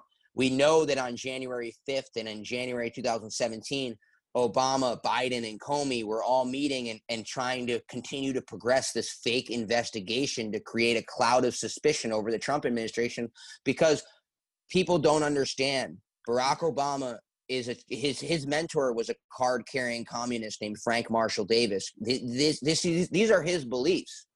Where can people go to find that information, like to see that? Because I've heard it, and I want to look at the documents myself. I want to see what came out, where it came from. I want to understand the process and try to like weasel through it. But keep track of people like Catherine. Her last name begins with an H. She works for CBS. She's doing really great work. I get her tweets straight to my phone. Catherine. I mean, part of the thing is too, follow Trump's tweets, because he'll retweet people who are just putting out the documents and things of that nature. There's a guy, I believe his name might be Adam Kaplan, who's out there on Twitter. The thing is, there's a lot of stuff on Twitter coming through. Tim Pool's probably going to be on top of it. That's one thing. Like, I don't leverage Twitter at all. Twitter is where I get a lot of information. Yeah. See, I mean, I have an account. I don't think that I've tweeted in forever. I pop in like I'll see something on Instagram or Facebook that's from Twitter, and then I'll go look to see if it's actually real, because I've been duped so many times from like a screenshot of somebody's Twitter feed that's not really their Twitter feed. So I do go and check, and I keep my account active for that. But it was always such a negative place that I kind of like moved away from it. And I like to just bait and fuck with people on Instagram and post different things there, because a picture's worth 1,000 words. Yeah. And so it's literally been the saving grace over this whole pandemic for me, is like, what can I post to trigger the fuck out of people? See what type of assumptions they can draw up based on a photo or a video clip that's really not truly indicative of everything, maybe, but then I put my ear to the street and kind of try to pick up on what people are saying, and just I love stirring shit up. I mean, because I'm trying to figure out my arguments for conversations like this, like my line of thinking for conversations like this, or for something I'm writing. I'm always just trying to figure. I mean, I might even like. I like trolling. Like I like being like, see, like I love the whole game, like all the social media stuff where it's like, what are you saying? Like, what are you saying over here? And but with people like.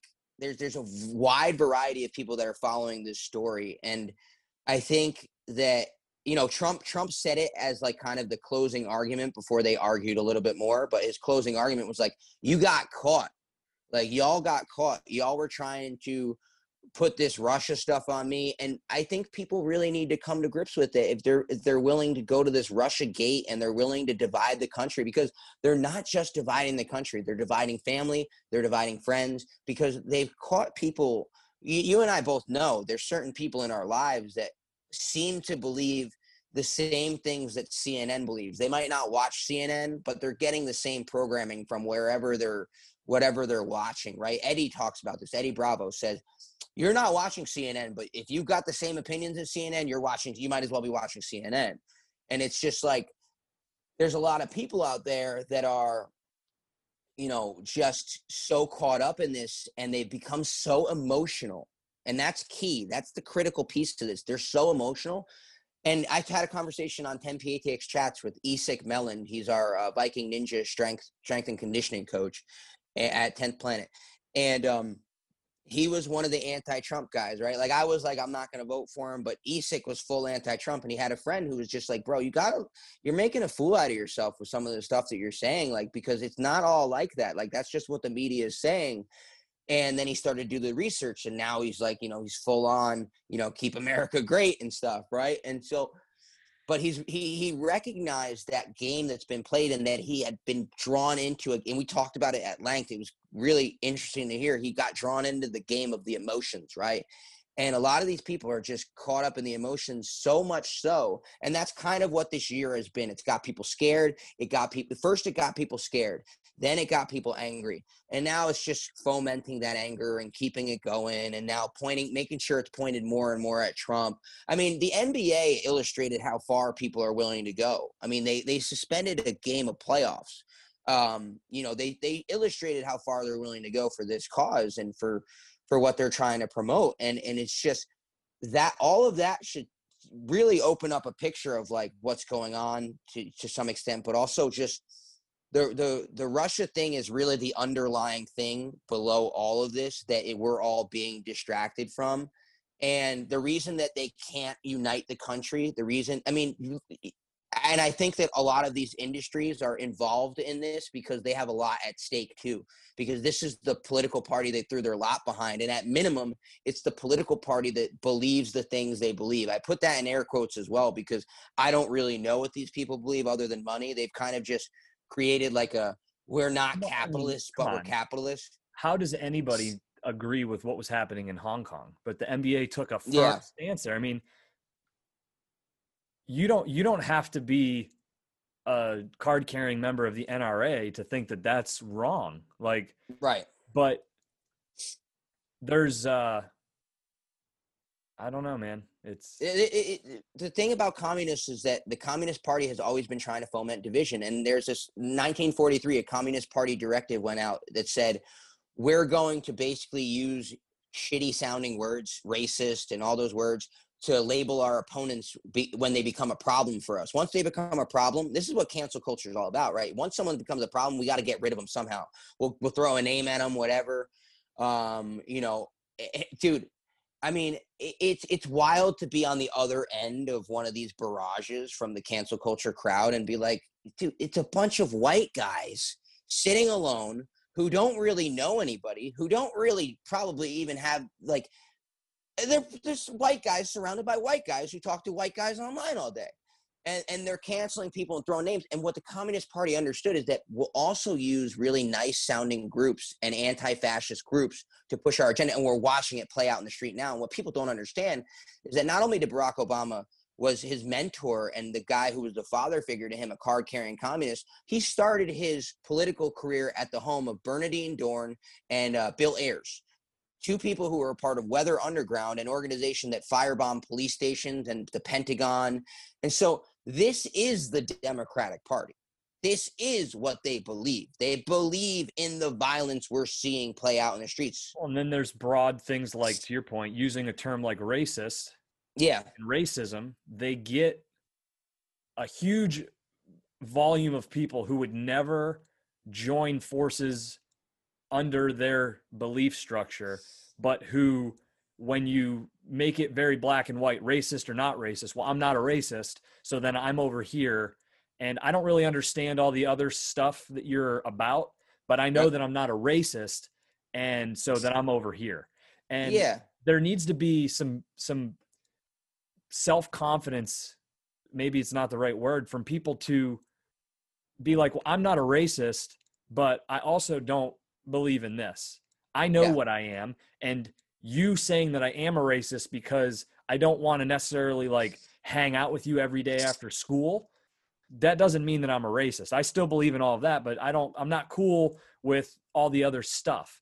But there's a very small amount of people who are willing to do that.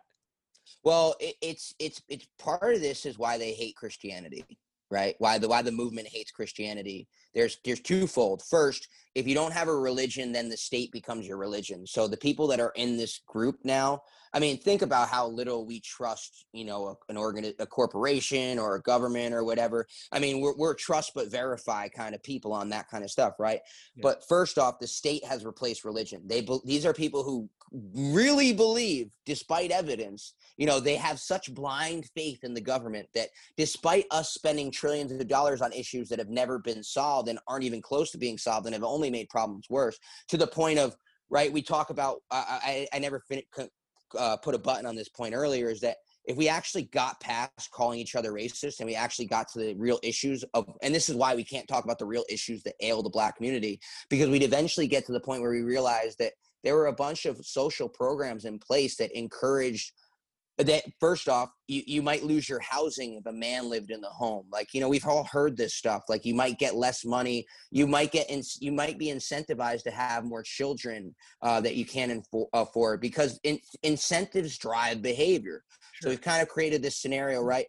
So the first point was they hate religion because the state becomes a religion. But the second is that Jesus stood up to the mob. Not only did he stand up to the mob, but he did it with character. He prayed for the people that were that were stringing him up, right? And like, as you see continuously, the people who are attacked by the mob, you hear them on, they'll go on Rogan. They're not bitter, angry, shitty people. They're like, these people don't even know what they're doing. I feel bad for them, blah, blah, blah, that kind of thing. And the reality of what Jesus has done is he illustrated that if you live a pure life, and if you live a life where you can be confident in yourself, which is, you're living the righteous life, whatever that looks like to you, you can stand up to the mob and be comfortable in your own skin. And I think that there's a lot of power to be gained from that story. And that I think that not enough people really recognize that story, and not enough people are really living that life. Like, not enough people are like in a happy marriage with happy children, good job, and so, able to feel that. I want to challenge you on something, because I agree. I agree on all that. I grew up in a very Catholic family, very Roman Catholic. It's Italian. And I have these conversations regularly with my family, because I don't think religions do themselves any favors. No. Right. So I agree that a lot of people probably hate religion for all the things that you just said. When you're looking at it from the perspective of maybe some of these groups that don't want that influence in America. But I also think there's people that dislike religion because there's just a walking contradiction of what they become. And quite honestly, I would argue that when I look at like the Catholic Church, everything, like I have a lot of right-wing family who agrees with me on everything, like politically, but then when those principles get flipped onto the church, there's an instant defensive posture that's taken up. And all the logic that I praise these individuals for in my life goes out the door, and I can't have a logical conversation with them because of their fear instilled in them through that religion. And that's why I have a hard time with religion now. I mean, I'm a very spiritual person. That's such a fucking cliche word, but I'm a very spiritual person.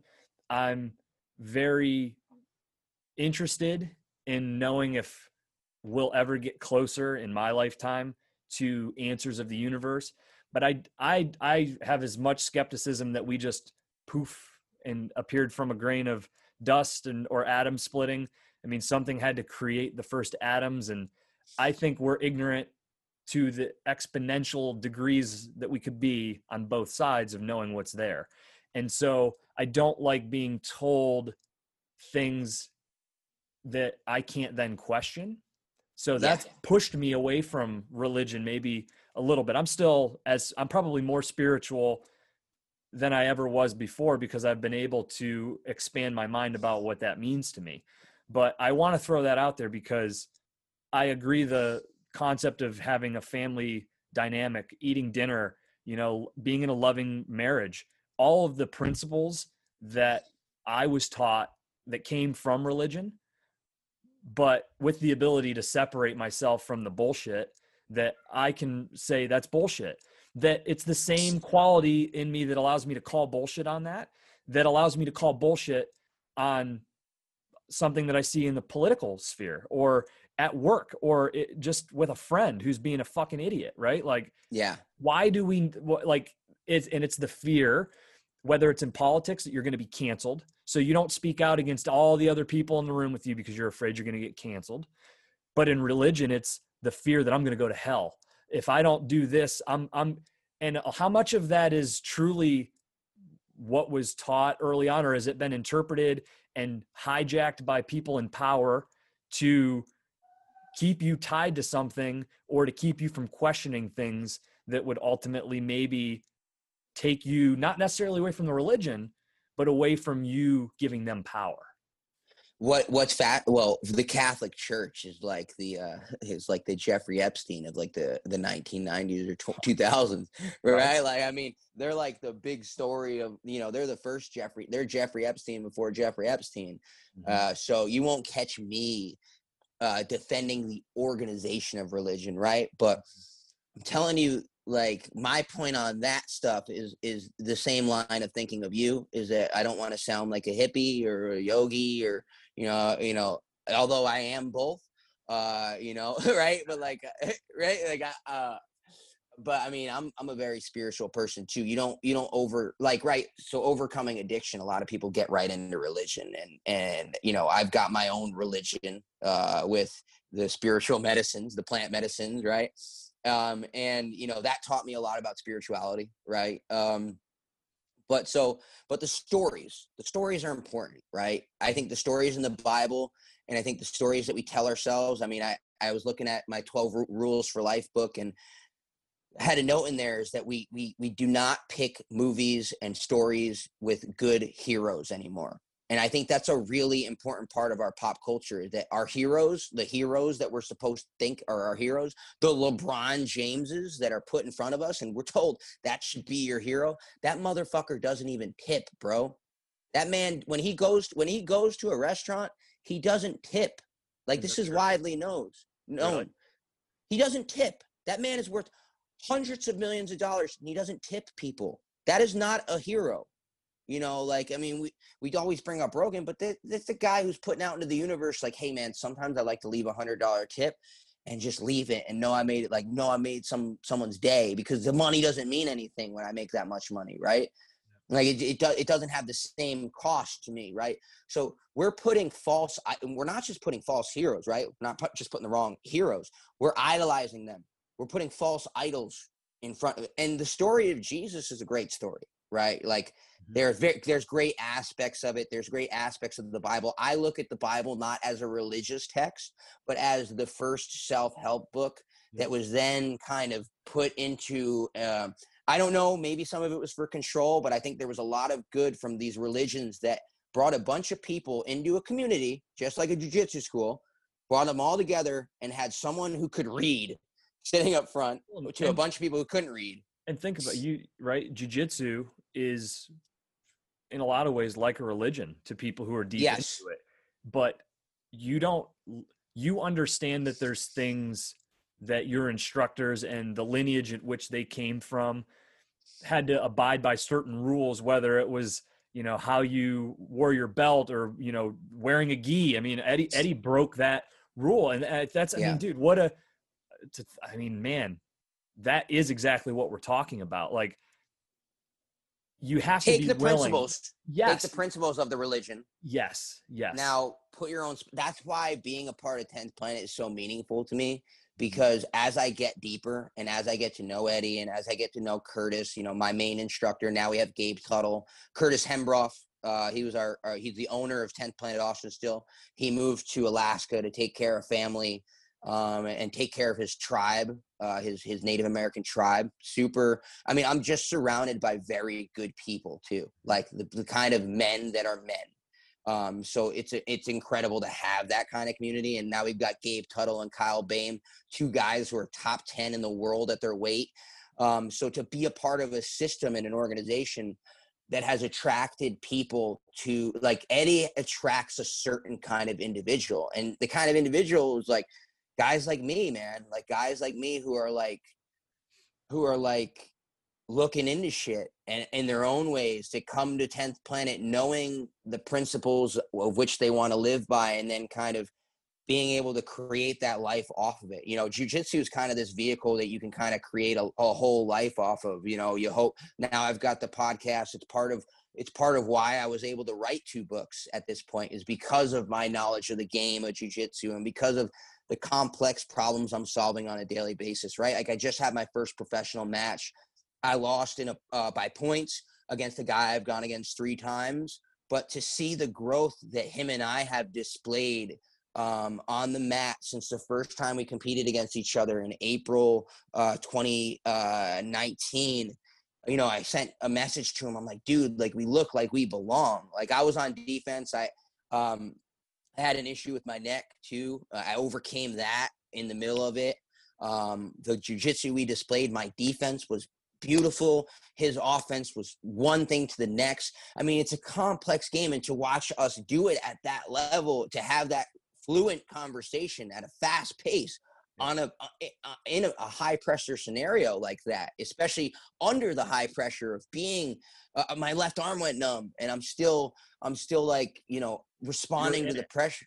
Yeah, I was in it, man. And And, you know, we put on a really good show, and it's just to have that performance artistic experience with someone now 3 times, and to do it at such a level, you know, that dude and I are, you know, we might not know each other very well, but like there's a lot of respect had there.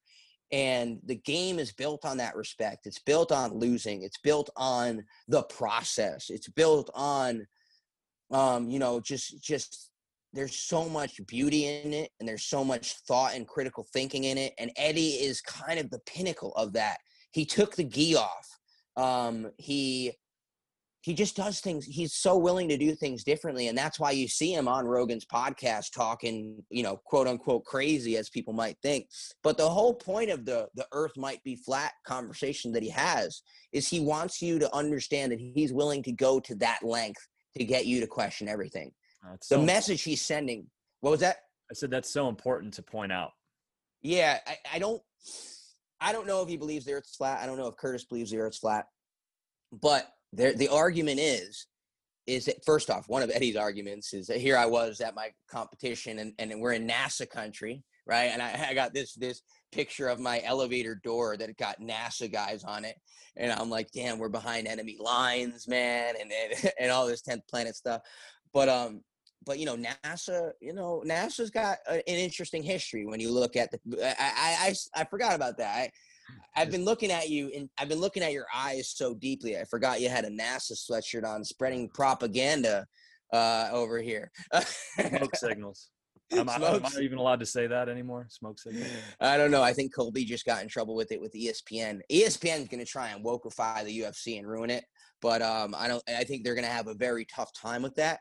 But yeah, I mean, you know, you got to question everything, because the whole basis of this flat Earth thing is, what if we live in a simulation? What if we live in the Truman Show? What if Bill Gates, right? Like, let's go crazy, right? What if we don't listen to Bill Gates on all this vaccine stuff, and then we don't get to go on in the simulation because Bill Gates is the guy who actually created the simulation? That's how crazy I'm willing to get with you, right? But like, it's Eddie's willing to think outside the box, and it's created a unique community. Yeah, I'd say I have a lot of spare time on my hands, but I know that I don't. And it's what really just bums me out about people in general that I have conversations with or try to have conversations with. And I think they think that I'm mad that we disagree, maybe, but it's not. It's their lack of wanting to admit that even if I'm wrong, there's a strong possibility that I could be right. And that this world or existence or whatever it is that we're in is so much more than just what you see when your eyes open in the morning and then close at night or dream about. There's so much potential and possibility. And I posted something in my stories yesterday about black holes and how they could be like traversable wormholes to different dimensions. And like, I've started to like bring that up around family or friends. And it's just, you almost sense this like annoyance. And I used to take it so personally, and I used to get like really aggressive at like trying to prove why I believe it. And it's like, I could have the perfect argument and it's not going to matter. They don't want to think about it for maybe fear, or just they don't have the capacity to think about it. But that's my biggest pet peeve with people. Like, just be open. Look, maybe we'll have a conversation, and in 5 minutes we'll both laugh and be like, that's fucking insane. That's absolutely insane. But I think the even more insane is to not give yourself the opportunity to have and they're fun. It's fun. They're fun.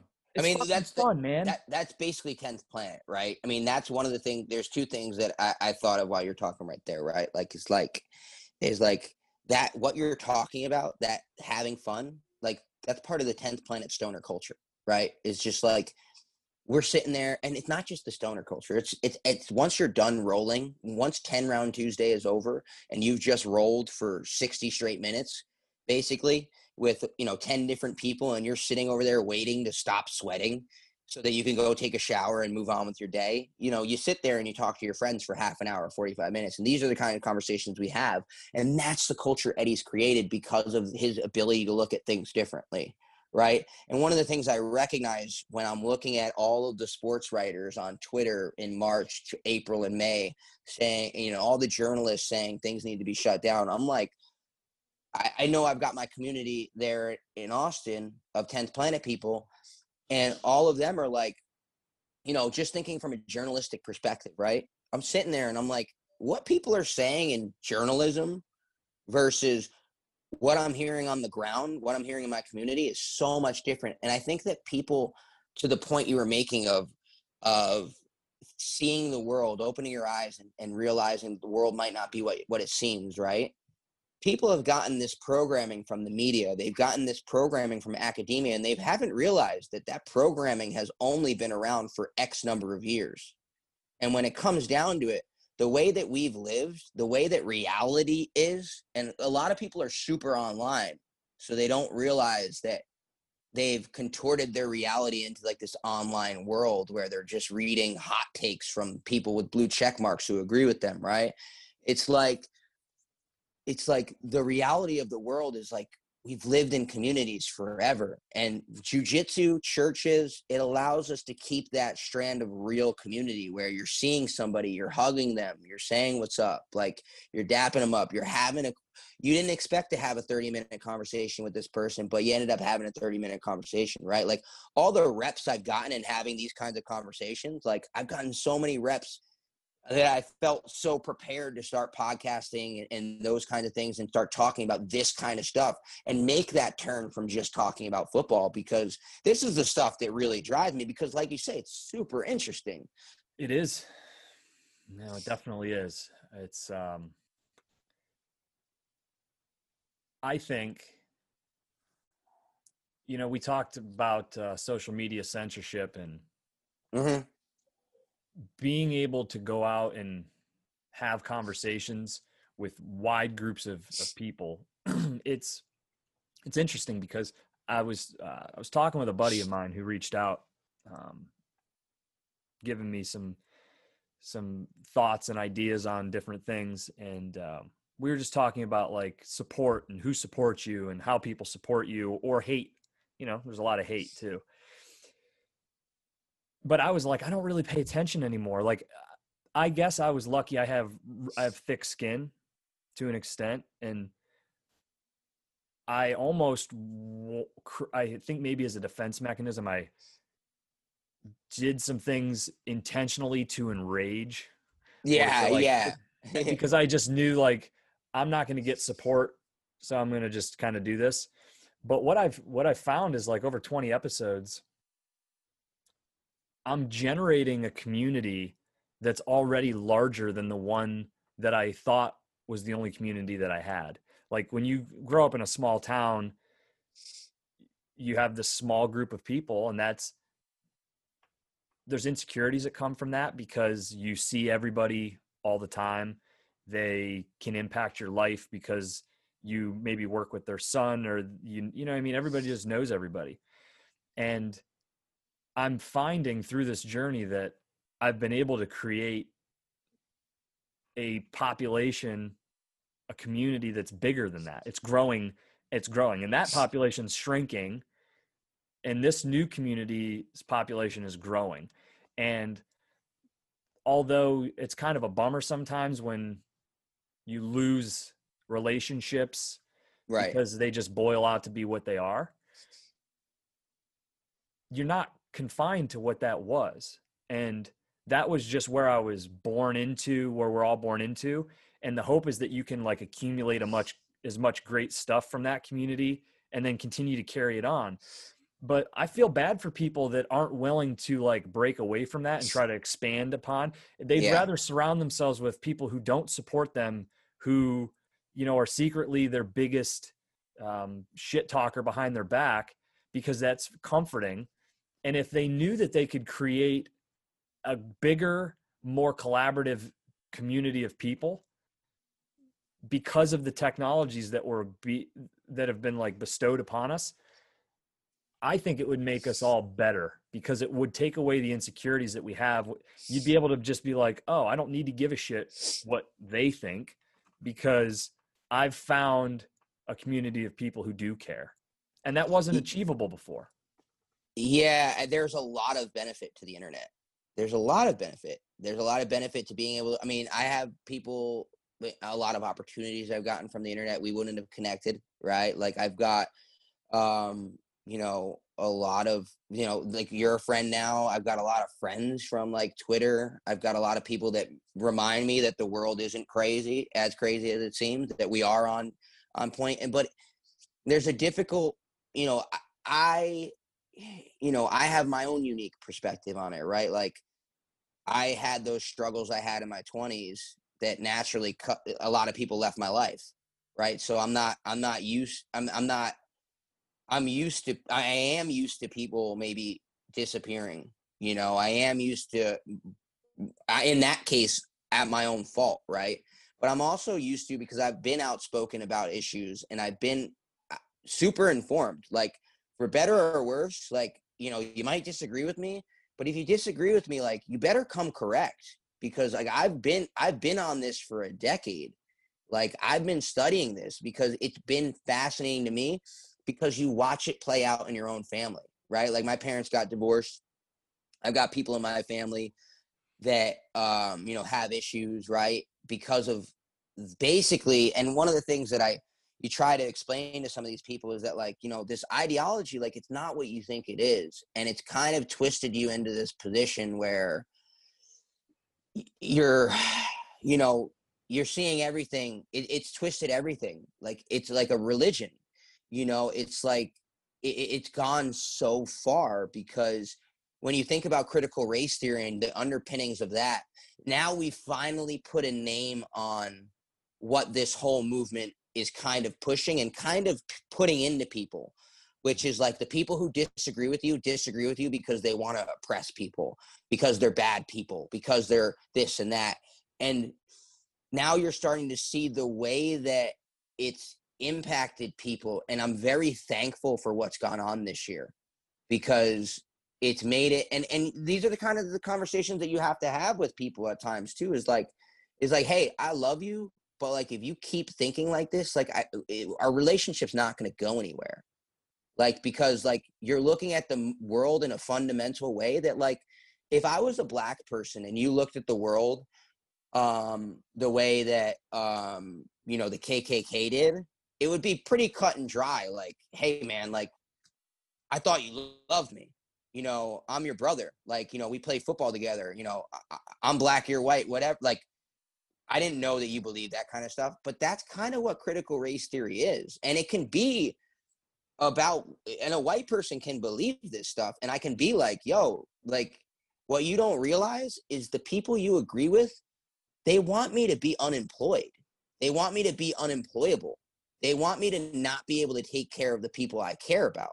Like, that's what you're siding with. You're not siding with good. Everybody's reality is different, man. Like, Yeah. my reality is different than your reality, is different than his reality, is different than a guy in Baltimore's reality, than a guy or woman in South Dakota or in Hawaii or Southern Cal or Texas, in Northern Texas or on the border or Florida, wherever, you know what I mean? Like, I don't know what your experiences in life are. And I'm sure those experiences are going to make you have a whole different set of needs and desires than I'm going to have. And maybe we disagree about how those realities impact the greater good of civilization, but we need to have the conversations from a point of understanding that you have a different perspective. And I think if we can do that, it'll allow us all to find some middle ground that's there that we just don't see. Yeah. And maybe I'm optimistic, but that's my hope, man. That's my No, hope for 2021. You're right. You're right. It's just, you know, when you say it in word form, you're going to be a lot softer with the language. You're going to be a lot softer with how you say it. You're going to be a lot more forgiving maybe and stuff. And words typed out always seem harsher, right? But it's just like, you know, it's difficult, right? It's hard because, you know, there's a lot of frustration. And then when someone starts off by, you know, calling you names and stuff, you're just like, really? Like, have we gotten there when I'm just sharing information with you? And that's part of the issue we're having too, is that like the name calling from the, you know, it's been so ingrained in people because of all of these, the things we're talking about, right? It becomes so ingrained that you're just able to dismiss someone with a name, like a schoolyard insult. It gets really personal. Yeah, You know what yeah. I mean? And it becomes less about it becomes less about proving your point, and it becomes more about getting back at somebody who you felt took a jab at you through the conversation. But then like the conversation becomes the ammo, right? And it's like you get done. I mean, dude, I'm so guilty of this, and it's the number one thing I'm trying to work on. Like, don't be so caught into my emotions and in being right that I have to cram it down somebody's throat. And so I'm trying to get better at listening and allowing, if I think somebody's wrong, let them talk, man. Like, let them give me all of the things that I don't need to say, and let it come from them. And I can then just kind of connect the dots for them, maybe, and that'll be easier for them to understand my perspective. Or maybe I'll learn something that I didn't know, and I will change my perspective and actually make the world a better place because I was the one in the wrong. I mean, that's the other side of it, man. Like, I can be wrong. I'm wrong a lot. I probably, even things that we've talked about today, I'm probably incorrect. Maybe I'm misinformed. Maybe I don't have all the data. Maybe my experiences are different. But at the end of the day, we're all wrong if we don't take that mindset to be open to even have the dialogue, right? Yeah, for sure. And that's part of the frustration, right? Is that we want to have the dialogue, and too often the dialogue and the culture gets shut down. And it's been shut down and people have been programmed to shut it down as well. And that's where we meet that frustration that I think is really driving a lot of the stuff in our culture as well. Yeah. Don't be afraid. Don't be afraid, people. Have the tough conversation. Yeah. That's what's gonna, if you really want things to be better, that's what's gonna make it better. Yeah. Thanks for having me again, bro. Hey, if anyone wants to, I'll do the quick. Yeah, please do. If you want to read my second book, my second edition on how NFL champions are basically constructed through the salary cap, how someone should basically how a general manager should manage the organization, the team, the ownership should manage the organization, how they should spend their money to build a solid team on the field, kind of some of the stuff behind the scenes, how you should draft, how you should, what you should be looking for in free agency and things of those nature, basically kind of a money ball for football. And a historical piece as well. I give a history of the game so that you can kind of understand where the game is and where it's going. Christmas is coming up, so even if it's not for you, buy it for the football fan in your life. It'll be out November 17th, and that will be the second edition of my book series, Caponomics, and this one's called Caponomics, How NFL Champions Are Built and Dynasties Are Destroyed. It's available on the451project.com, which is my new publishing imprint that I started ever since being canceled. We named it after Fahrenheit 451. And so the 451project.com, that'll probably be where my next book is as well in the coming months. And, you can find me on Twitter, Instagram, Zack Moore, Zack with a K, Zack Moore 10P for 10th Planet. And dude, thank you for having me. Anytime you'll have me on, I'm here. It's going to be one of those situations where there's like episode 5, 6, 7. We need to build up the catalog, dude. I appreciate it a ton. Thank you for hopping on here early in the morning, and looking forward to the next future conversation with you, buddy. Later, buddy.